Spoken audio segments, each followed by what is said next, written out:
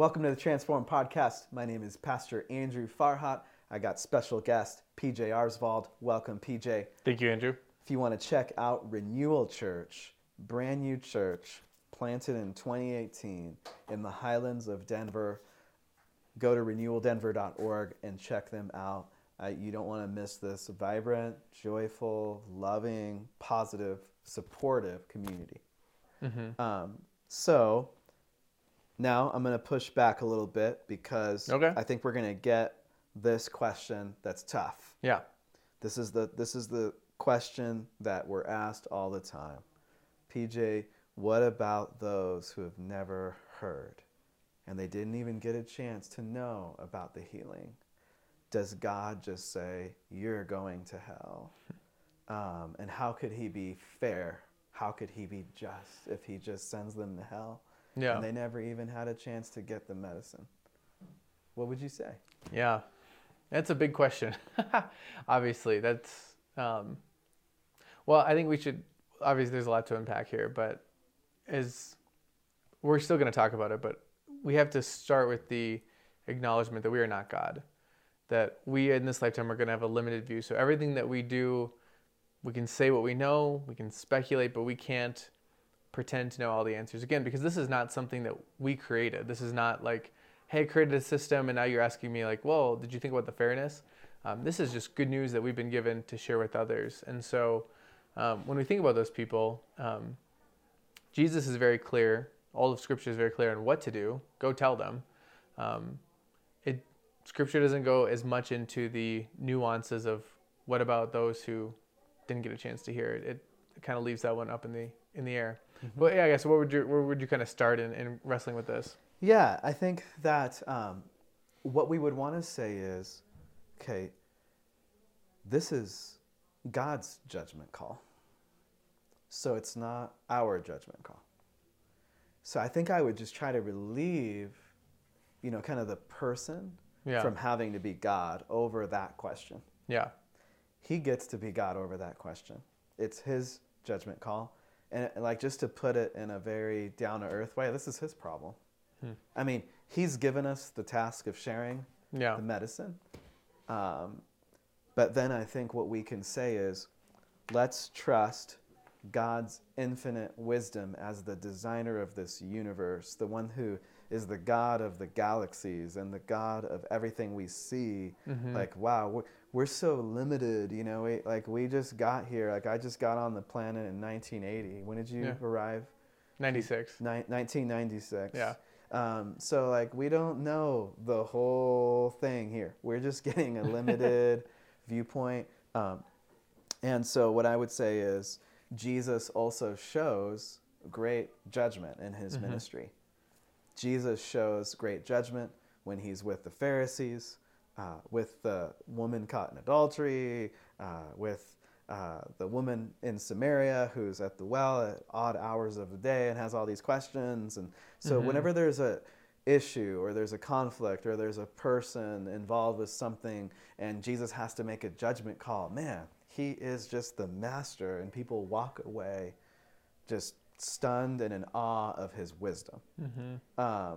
Even sometimes they'll try to trap him, and then he'll ask some really awesome rhetorical questions and then show truth. And so it's like I trust Jesus with this. This is an issue, but I trust Jesus with that issue. I guess that's where I would start. No, I think that's a great point. I think that it's okay to be a little uncomfortable with this. I think we need to acknowledge I'm not just like, oh, whatever, who cares about them? I'd be lying if I said this isn't something that I wrestle with, and I think most of us do as Christians. At the same time, you think of those early, those first 12 disciples. I mean, they didn't have a whole lot answered when they started following Jesus. There wasn't a whole lot they understood at that point. He just said, follow me. And every point along the way, he proved to be faithful, he proved to be loving, he proved to be just, he proved to be wise, he proved to be the truth, he proved to be salvation. And, so they just follow him and trust, we have such a limited bit. It's like in Isaiah when, not my ways, but your ways. God's thoughts are not our thoughts. God's ways are not our ways. And just realizing that there's so much beyond our realm. And so we have a lot to show us in the person of Jesus and beyond. that God is loving, that he is just, that he is good, he's all powerful, he's all wise. And so there's parts in this lifetime we're just not going to see it. I don't understand how that fits, but I trust him because he sent his son Jesus to die for me and has claimed me as his own. And so I'm going to trust that he's going to continue to be loving and just and wise in whatever way, in his infinite wisdom, he is. PJ, what about if someone threw these scripture verses at you? Okay. What would you say? John chapter 15, verse 22, Jesus says this to the disciples. If I had not come and spoken to them, they would not have been guilty of sin. But now they have no excuse for their sin. What would you say if someone's like, well, doesn't this show that, like, man, it's better if we don't go talk to people about this? Because Jesus is saying here, if you just take this verse at face value, if I had not come and spoken to them, they would not have been guilty of sin. Yeah. So, hey, PJ, maybe we should just forego the Great Commission because this doesn't line up. Yeah. I think you just ripped that verse out of your Bible and don't. I'm just kidding. No, don't do that. No, I think you kind of hinted at this already, but for any verse, you could create any number of Christian ideas out of just random verses. And I don't mean that in a disparaging way at all. Out of context. Out of context, yeah. Look what this verse says. Look what this verse says. And so everything you read, you have to look at it in light of what's immediately around it, what's in the rest of that book of the Bible, and what's the whole message of Scripture. Because there are a lot of tensions, one of the most famous ones being, for we are justified by faith, not by works. And then later, that's in Romans, and then in James, so we're not justified by faith alone, but by works also. And so there's all these tensions in Scripture, and so you have to kind of look at the broader story and look at the context. And in that passage in John 15, I mean, that comes one chapter after what you brought up last time about Jesus says, I'm the way, the truth, and the life. Nobody comes to the Father except through me. And so Jesus has already told them in probably the same discourse, the only way to God, the only way to salvation is me. Cool? We're clear? And then in this section, he's talking about the persecution that these disciples are going to face. He's talking about they're going to revile you, they reviled me, and just what to expect. And I think there's an acknowledgement, too, that when we hear what we're supposed to do, it opens our eyes to the sin that we've been doing. If anyone's seen the movie Spotlight, about the Boston Globe reporters who were the first ones to really report on some of the priest scandals that existed, towards the end, there's this moment where one of the characters realizes that he had actually been tipped off about some of this stuff like a decade or two before. He didn't really think much of it, and he kind of just buried it in the paper where nobody would see it and just didn't think much of it. And his boss said, it's easy once the lights come on to realize how much we've been fumbling around in the dark. And I think that lines up with Scripture too, where sometimes we hate the light because it reveals the things we do in the dark. When you're confronted with how the world is supposed to be, when you're told you're sick, it necessarily tells you, oh, I'm sick. So in some ways, I was feeling good about myself, and then I'm told anyone who hates their brother's committed murder. Geez, now I'm a murderer. I didn't know that before. And so there is a certain level of guilt and a certain level of revealing that happens when confronted with the truth. Yeah. Okay. And so what I heard you say there, PJ, is the context of John 15 is being persecuted as disciples. And Jesus says there that the world's going to persecute you. They persecuted me. Yeah. But he's not setting up a theology that would remove the need for the Great Commission. Correct. Because if we just take this verse, there's no need for the Great Commission. The Great Commission is a bad idea. Yeah. Jesus' whole ministry is a bad idea. Right. It would all be a bad idea. He even says, if I hadn't told them, so if the solution is don't hear about Jesus, then Jesus shouldn't have come if he really cared about people. Right. So I think that that's a good answer to the question is we must keep these verses in their context. Yeah. All right, here's another one. Romans chapter 2, verses 14 through 16. We're going to see if we could stump Pastor PJ with this. For when Gentiles who do not have the law by nature do what the law requires, they are a law to themselves, even though they do not have the law. They show that the work of the law is written on their hearts, while their conscience also bears witness, and their conflicting thoughts accuse or even excuse them on that day when, according to my gospel, God judges the secrets of men by Christ Jesus. So, PJ, isn't this passage saying that Gentiles will be excused on Judgment Day as long as they do what the law requires because it was written on their hearts? What would you say to someone that asks that question? Yeah. And again, it's a good question because just reading that right now, I mean, that very much sounds like what it's communicating. It can accuse or excuse them if they live it up well. And again, that's where context makes you...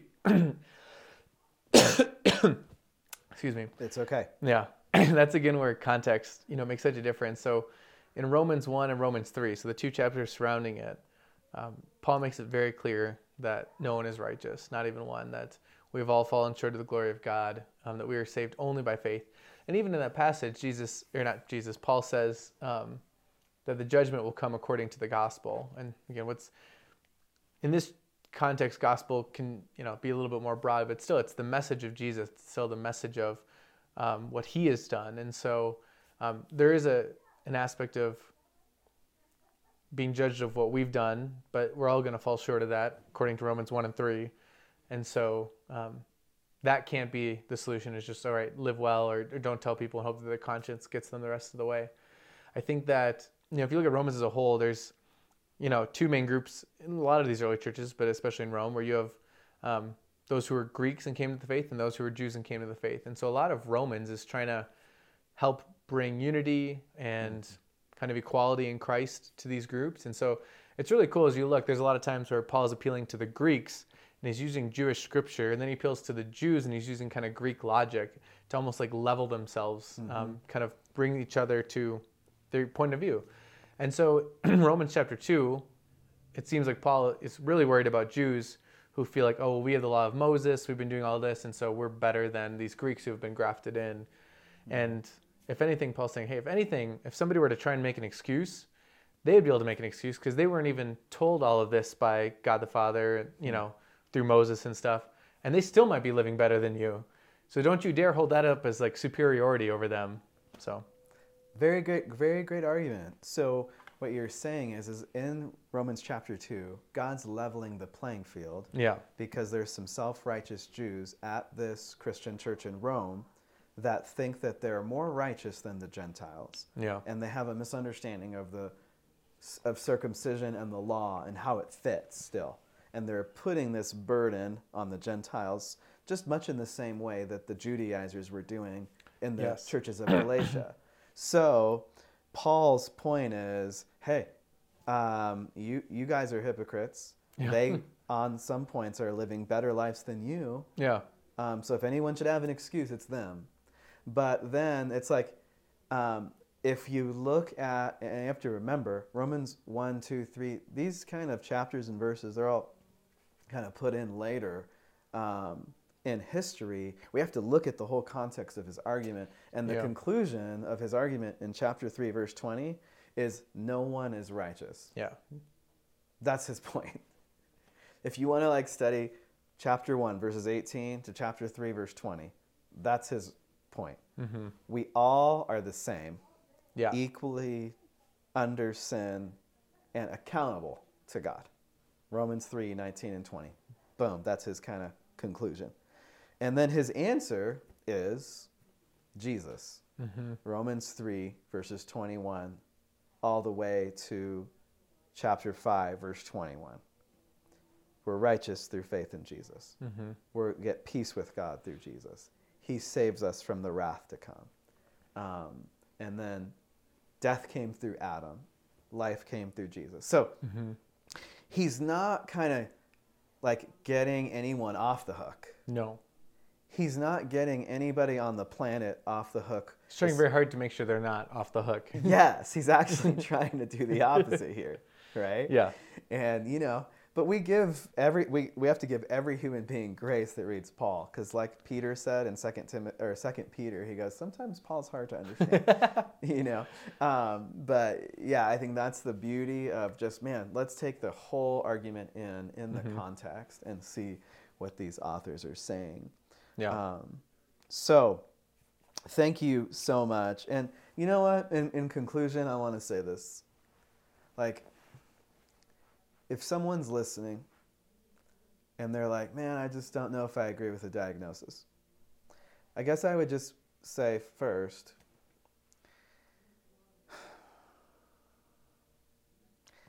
God gets to declare what the diagnosis is, and he expects and invites us to keep the first commandment.